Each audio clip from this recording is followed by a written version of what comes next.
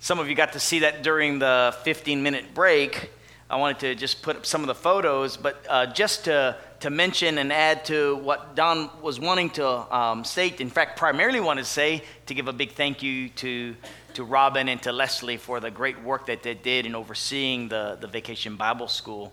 I can tell you from all the comments, and I received a ton of photos from brethren.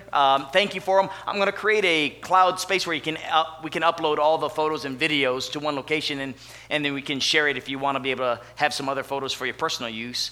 But these pictures, and I guess I should have set it to automatically transfer going from one to the next. But these photos are absolutely just giving you a glimpse of what the week was like. And to Don's point, it was an amazing, wonderful week. Some people call Mr. Steve, Rabbi Steve. I like to think of him as Rabbi Richie. I thought it has a nice roll. There you are. And he's just shaking his head. No, but you're Rabbi Richie from now on. You're dubbed. Fantastic week. And so you kind of get one of the Hawaiian angels.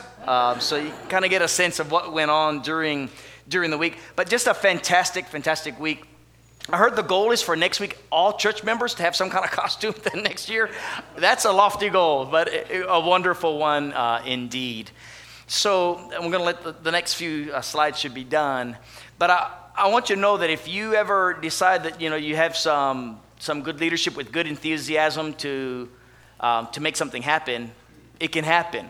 And it just takes us getting behind that effort. And so naturally, with a good experience, then we have desire for next year. I'm looking forward to it as well. In fact, I felt like I had my inner Tom Cruise going for my one cameo role, my one line. Felt good. All right, so about a month ago, I did a sermon, and it was about disarming evil. And there was a latter part of the sermon that I thought just did not give enough time to what I want to talk about. And so I decided to continue that theme. But I'm going to admit from the very beginning, this sermon is probably, me personally, the most difficult. It rubs me the wrong way. It goes against my view on how I see Scripture. And so I'm sharing with you that I'm at a crossroads with the presentation I'm actually giving. But I'm trying to give you God's Word, what God's Word actually says, and let the chips fall for you individually as well as for myself. Because I believe there are times in which when we believe things, we like to basically find all the Bible passages and saying, here's why I believe what I believe, versus as we try and tell other people, let God's Word mold us, right? And so when that happens, that gets scary. And I'm not trying to scare you from a standpoint that you're going to lose your faith or anything like that. That's not what I'm saying. But it's going to challenge your faith practically. And so when it comes to this idea of destroying evil, there's a sense of irony in the title, doesn't it? Destroying evil. It doesn't seem, but yet we're very familiar with it. I like to think that this is just part of our culture when we look at what the whole concept of good and evil. And if you've read the bulletin, that's what we're dealing with, a concept of good and evil. And so I want you to consider the way much of the world thinks of when dealing with a subject matter like good and evil. For instance, if we were to take believers' views and non-believers, like Christians and non-Christians, let alone just people of the world, but yet we've got worldview perspectives coming into play, right? So you take a typical cowboy versus Indian worldly view, first of all. Who would you cheer for? I grew up with my grandfather. He loved watching the old war movies and cowboys and Indian type shows. And we always cheered for the cowboy, right? We're the good guys. Those Indians are the bad guys. Politically incorrect. We can't even watch those shows anymore. But that's what it was. You cheered for the good guys, cowboys. 1980s, U.S. Olympics. Who are you going to cheer for, U.S. or Russia? Of course, U.S. or anyone, right? But especially not Russia. They're the worst people. Should never cheer for the enemy. They're the bad guys. And so again, you got this good guy, bad guy mentality. And then even if we were to look at it from a Christian versus non-Christian standpoint, sometimes because we're from this country, we cheer for the U.S. or even have bad thoughts against those Russians and however they were named. Those Christian non-believer type ways of looking at things may be similar in some areas, but we even have it within the body of Christ, some changes or differences, right? So when we talk about capital punishment, there are Christians that believe in capital punishment and believe we can go to like Romans 13, go to 1 Peter, and we can read how capital punishment should be upheld. And then there are other Christians saying, how could you be so unkind and unloving? Why would you ever want capital punishment? Both are Christians, both loving God, both wanting to serve God faithfully, both going to Bible passages to show their view. It could be on self-defense. How do you deal with self-defense? Do you let them just run over you and not defend yourself? Or do you let them strike your cheek and give them the other as well? Because there's views on these types of passages, right? Political views, if you go back to the previous point, ethnic, cultural views, all these things, whether they be from a believer standpoint or a non-believer, or even within the body of Christ, you again have different views. And what I'm trying to say is that there's a worldview that each of you have, that I have, that play into part on how we read and interpret Scripture. It affects us. So when it comes to this worldly view of good versus evil, the obvious question we need to ask ourselves is, well, what does God have to say about it? And that's the rub, because again, if you're saying, well, let's go to God's Word, where do we typically go? But the things that actually we presuppose, that we already believe in, that we're convicted about, and we read those passages. And typically, what we're doing is, if we have a leaning toward one side versus the other, we'll negate the other passages that don't support our view, or we'll try and downplay it, or kind of scoot it off to the side, and that's just not the main passage, right? We go to the passage that really supports our view. And it even may be one obscure passage that we build an entire theology around. Brethren, you may not realize it, but you and I, we do it from time to time. We build theology around certain passages. This whole concept of good versus evil is one of those areas, and we do it without thinking about it. We don't ever go, okay, I'm going to get a view on what is good versus evil, and then I'm going to build my theology. We don't do that. That's not how we study Scripture typically, but it happens over time nonetheless. And so when we go to God's Word, read the passages and then let it mold you as best as possible, knowing that we have presuppositions, that we have convictions already about, one way or the other. And then I'll share with you my personal convictions as well. All right. If we're going to look at what the Scriptures have to say, we'll start with the head, being Christ himself, and look at some of the things that he taught and some of the things that he says.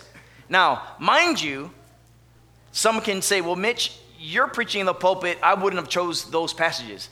By all means, after the sermon, email me all the Bible passages about what Christ taught and about what he did. By all means, I'll add those in the future and saying, here's some other views about good versus evil and how you destroy evil.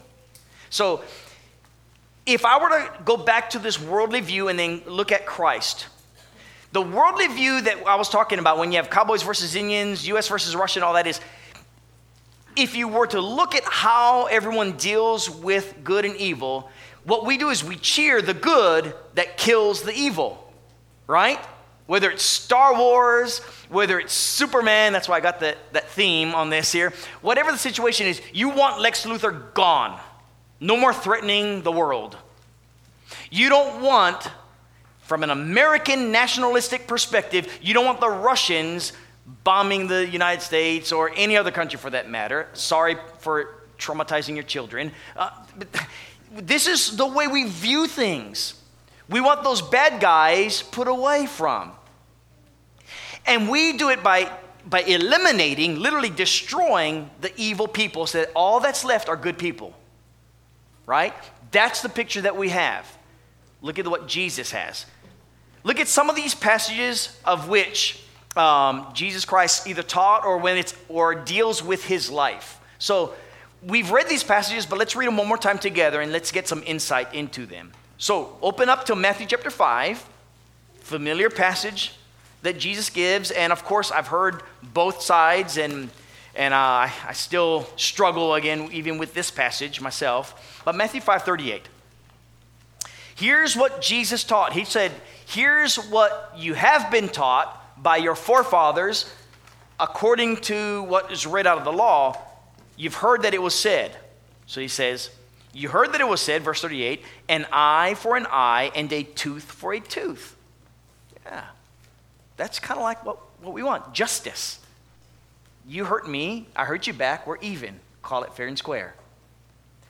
But I tell you, instead of an eye for an eye and tooth for a tooth, I want you to resist evil.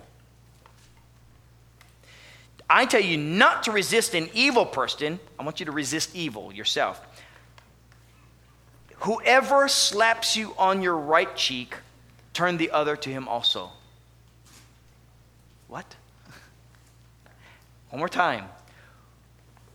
Whoever slaps you on your right cheek, turn the other to him also. I want to tell you right now, I want it to be, this is just metaphor. This is just hyperbole. You know, if someone does something to you, he says, let him do it. If anyone wants to sue you and take away your cloak, let him have your cloak also. Or let him have your tunic. Excuse me, wants to take away your tunic, let him have your cloak also. He wants to steal your clothing, give him this as well. Whoever compels you to go a mile, go with him too. Give to him who asks you, and from him who wants to borrow from you, do not turn away. These are things that rub me the wrong way.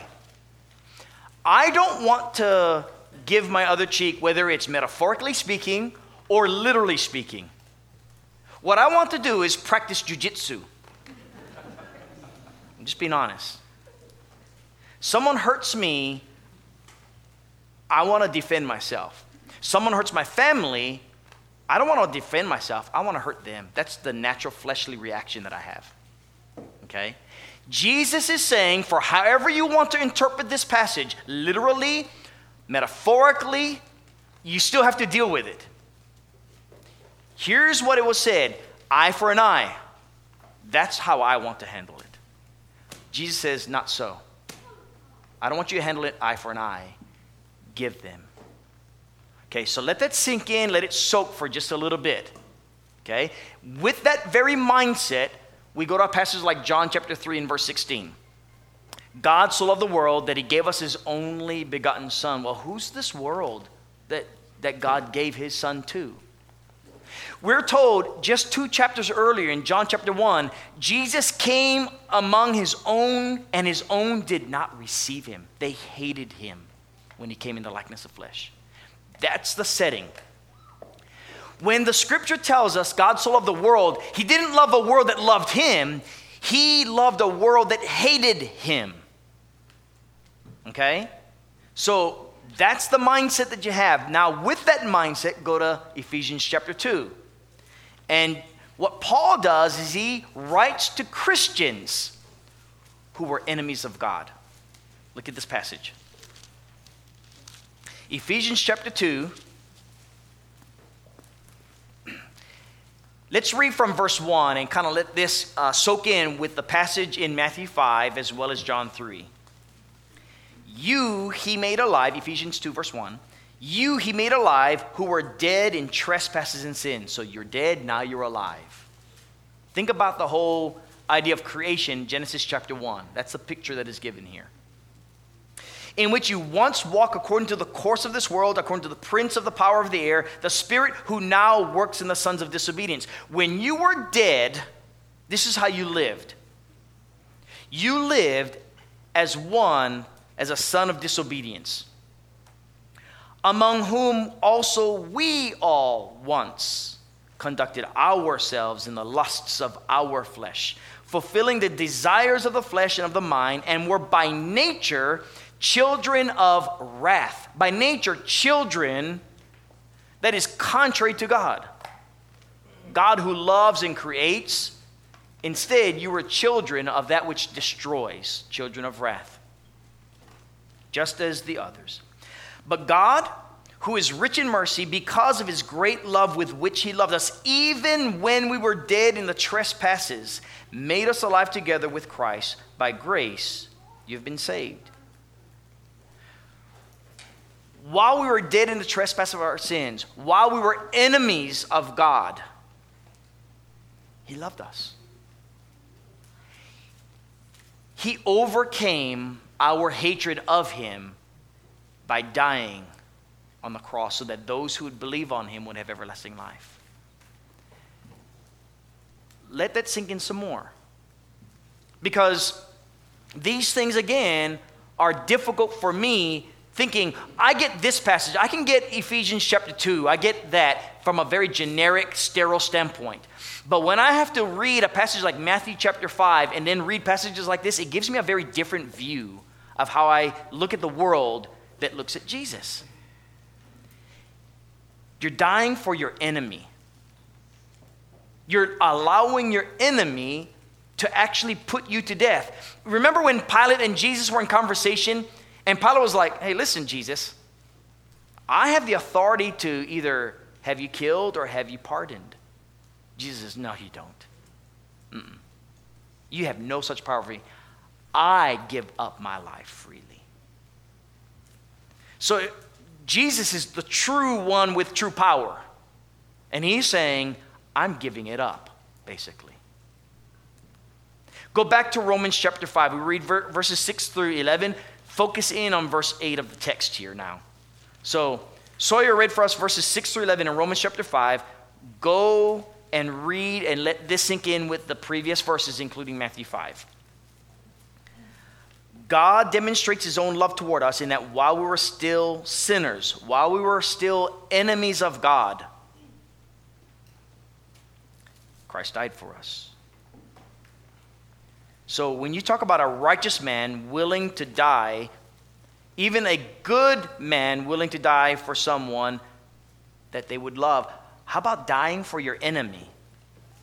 How about allowing your enemy to take your physical life so that his life could be saved if you were to believe on him? That's the kind of sacrifice that was allowed.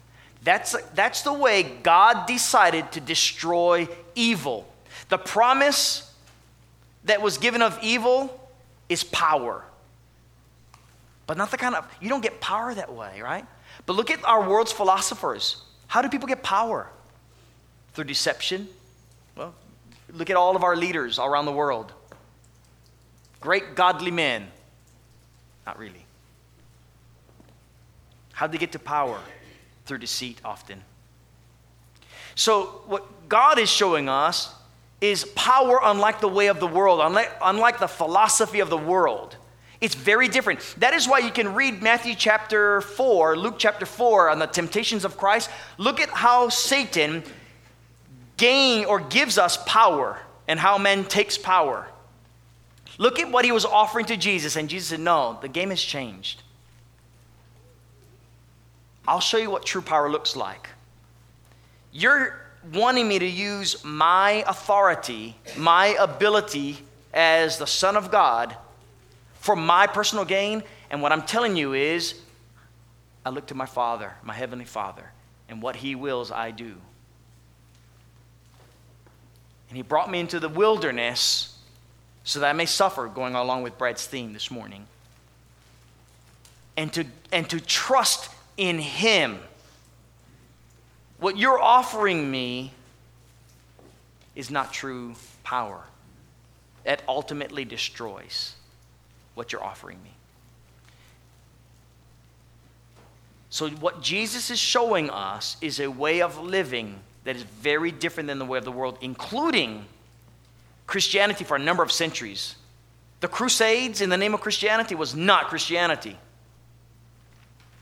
But many Christians believe it were for many years. They thought that's the way you convert the lost.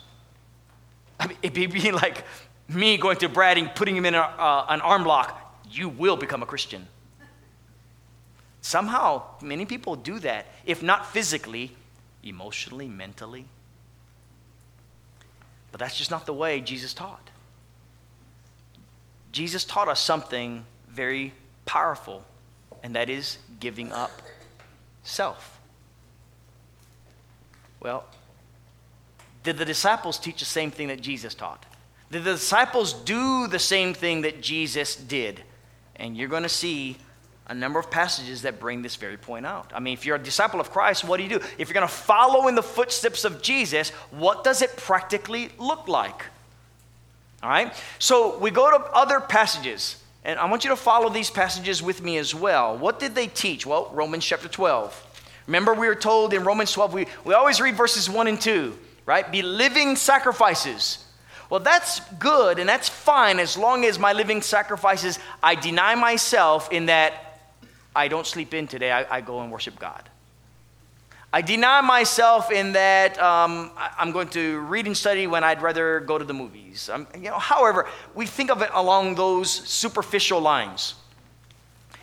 Here's what living this sacrifice life in service to Jehovah looks like practically. So in verse 17, in fact, let me back up to verse 9 since that's the beginning of the whole paragraph. He says, let love be without hypocrisy. Abhor what is evil. Cling to what is good. Be kindly affectionate to one another with brotherly love, in honor giving preference to one another, not lagging and diligent, fervent in spirit, serving the Lord. Well, that's what that living sacrifice looks like so far. Rejoicing in hope, patient in tribulation, continuing steadfastly in prayer, distributing to the needs of the saints, given to hospitality. And then he says in verse 14, bless those who persecute you. Sounds like what Jesus said in the Sermon on the Mount. Bless and do not curse.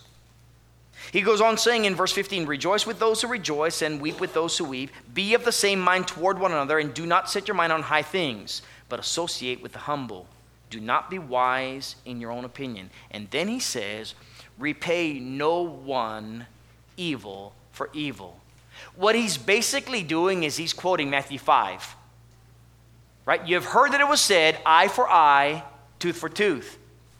He says, repay no one evil for evil. And some would say, well, Mitch, that's two different things. The eye for eye was justice. That was on the law of Moses. Jesus is showing something even beyond the law of Moses right now. The disciples of Jesus are showing something beyond that. He says, have regard for good things in the sight of all men. If it's possible, as much as depends on you, live peaceably with all men. Again, I'm telling you, these are things that are difficult for me, because what I want to do is justify the passage away so I can hold on to my belief. And my belief is, and I still have this belief, I just struggle with these passages. My belief is you defend yourself. And I can go to Bible passages in my head right now to justify that belief. I have other texts in my head that bring that out. But I'm having to read these passages that tell me, don't repay evil for evil. Vengeance is mine, says the Lord, and some other passages like that. Going on, 1 Corinthians chapter 6, verse 7, and then 1 Peter 3, verse 9. So go to 1 Corinthians 6. Just before we look at the text about how our bodies are temples for the Lord, here's what he says, 1 Corinthians 6. Verse 7, when brother takes brother to court, he says, therefore, it is already an utter failure for you to go to law against another. Why do you not rather accept wrong? Well, because I don't want anyone to run over me. That's why. Paul again says, brethren taking each other to court, why not accept wrong? My children don't want to accept wrong. They probably get it from me. You know, who wants to accept wrong? Paul is saying, why not accept it? Why do you not rather let yourselves be cheated? Brethren, am I the only one that struggles with these passages? Instead of letting someone cheat us, we want what's fair. And we've got the court systems to go through to use as a tool to execute fairness and justice. Those are the things that are in our mindset because of the culture that we have. And what I'm saying is, that's the reason why there's many within the body of Christ that struggle with these passages. And here's how we handle it. Don't read them. Or if you read them, just read right past it. Don't let it sink in. Don't let it actually shape us. Yet these passages are here nonetheless. 1 Peter chapter 3. Go to this one. 1 Peter chapter 3, verse 8 and 9. Finally, similar to 1 Corinthians 6, similar to Romans 12. Finally, all of you be of one mind. Same message. Having compassion for one another. Love as brothers. Be tenderhearted. Be courteous. Not returning evil for evil or reviling for reviling. But on the contrary, blessing. In other words, you return evil with blessing. With reviling, bless them. Pray for them. Knowing that you were called to this. You were called not for fairness or justice from the human standpoint of good versus evil. You were called to bless those who harm you. To pray for those who misuse you. That's what you're called to. That you may inherit a blessing, he says. For he who would love life and see good days, let him refrain his tongue from evil, let his lips from speaking deceit, let him turn away from evil and do good. Let him seek peace and pursue it. For the eyes of the Lord are on the righteous, and his ears are open to their prayers, but the face of the Lord is against those who do evil. Okay, so if I'm a good person, and someone's done bad to me, the justice way of the worldly life is repay evil by like. Here's the struggle. So my child does wrong. I read a passage that says, do not spare the rod, which I have no problem with. My children would attest to it. And then I read passages like this, and it's taking it into a broader context of life. And what I want to do is I want to administer the rod of justice. And he's saying, let yourselves be cheated. Give him the other cheek.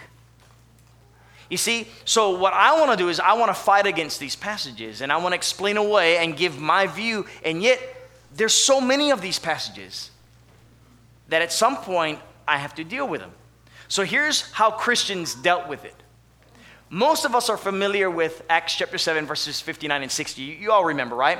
So Stephen is preaching the gospel, and in preaching the gospel, he basically calls out these particular Jews who have hatred against Christ. And in so doing and condemning them to the guilt of their sins, they hate him for it.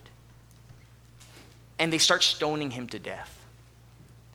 While they're stoning him to death, he cries out to the Lord to receive his spirit. And as he is in the midst of dying, he says, Lord, or God, forgive them of this sin.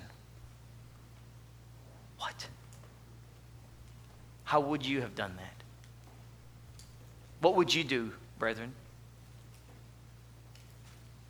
He didn't run away, which maybe he could, maybe he couldn't because of the crowd. But he was so bold to proclaim God's word, it cost him his life. And he basically followed in the footsteps of Jesus. Go on. Acts chapter 12 with James, right? So Herod starts persecuting the church, has James, whoever this James is, whether it's the brother of John, sons of thunder, or if it's a brother of Jesus, whoever he is beheaded as a Christian. And Herod then seeks for Peter. Could he have not have have appealed? Well, maybe, maybe not. The fact of the Scripture reveals that's what he did. Revelation chapter 2. In fact, go to this passage. This passage we hardly ever read, so let's read it. We always read about the 7 churches in Asia and everything, but read about this specific individual, and you get a sense of the kind of lives that were being lived, in this case in Pergamos, if I'm not mistaken. Verse 12. To the church in Pergamos write, these things says he who has a sharp two-edged sword. Think of the play on words, by the way, because it sounds wrathful. A two-edged sword. And yet, where does this sword come from but the mouth of the Word of God, Jesus himself? It's his words that sharply pierce. I know your works and where you dwell, where Satan's throne is, and you hold fast to my name. Did not deny my faith, even in the days when these things happened, including in which Antipas was my faithful martyr, who was killed among you where Satan dwells. He was a martyr. He allowed his life to be killed for the cause of Christ. Brethren, I'm not sure about you, but what I'm getting is I'm painting a picture from scriptures that obviously you can't make them up. You're reading them.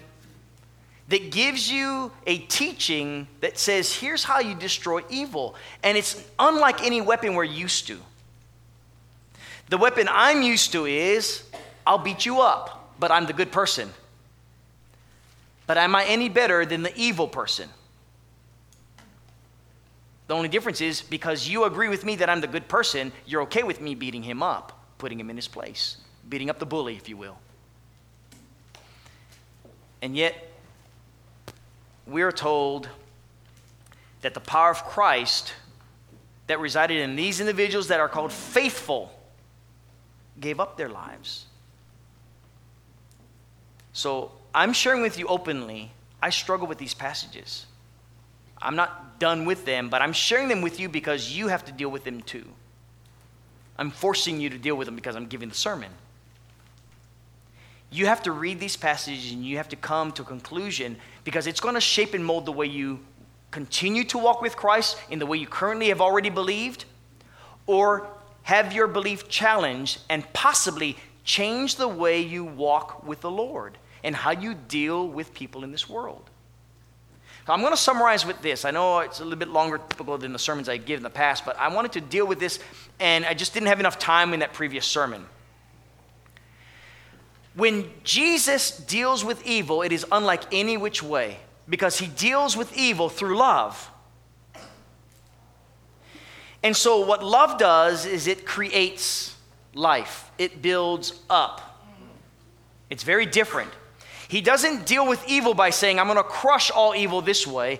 There's a terminology of crushing evil, but look at the manifestation of that terminology. Look at the way Scripture deals with him with his two-edged sword.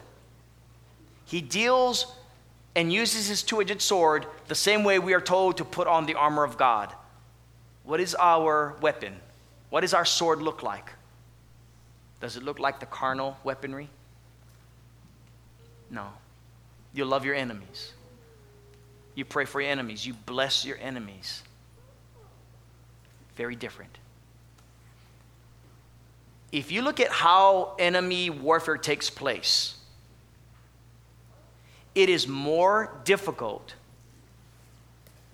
to restrain someone through love than to beat them down through the same venom that they use to defeat you. That's what you're seeing as the power of Christ. It's in Scripture. We have to deal with that if we're going to be followers of Christ. Now, I'm not going to answer your question on how to defend yourself. You have to do that. I don't believe I have an ability to justify one side or the other to you and saying you have to follow this way. But these passages are still here, and you will have to deal with them, and I pray that it will help you in your walk with God. Here's the ultimate practical way that we can deal with right now, because we're not persecuted. We're not having anyone that steps in here and says you cannot preach God's word, or someone that's going to kill us if we are going to do so. But we're going to have people that will rebel against the word of God, people that may hate you for it. How do you deal with them? So right now, if you are here and you are an enemy of the cross, an enemy of Jesus Christ, you are an enemy in some various ways. One, it may be just by simply rejecting him as Lord and Savior and not succumbing to his will. Or it may be that you actually are an enemy from a physical standpoint, that you destroy the people of God. I don't think anyone's here that fits that description. But they're in the world. They make news from time to time. But God doesn't show you the same venom of justice in the name of what is good to you. He actually gave up his life. The Father gave up his Son so that you can live. That's an amazing kind of love that the world has never known. It's the kind of love that puts Satan in his place. It's the only way Satan could be ultimately destroyed. It was through love. And that's what he does for you. He loves you and he wants you to become a part of his kingdom. And here's the transformation. He takes you as an enemy who's known nothing but wrath and death, and he creates a new life in you, a new spirit in you. And with that, you now follow him and you live a completely different way, where you don't act like the way of the world. You don't even act like some Christians who act like the way of the world, but you act like a true disciple and follower of Christ, where you love and you create and you build up. That's what all these passages that were read from Jesus and his disciples taught. And that's what can happen to your life. It can be transformed by the renewing of your mind. And you may prove what is a good, acceptable, and perfect will of God as a result. So if you're here and that's the calling that you want to submit to, by all means, please do so. And brethren, if you need to change and turn your ways so that it reflects the way of God, by all means, we'll be happy to pray with you. Why not do that right now as together we stand and sing?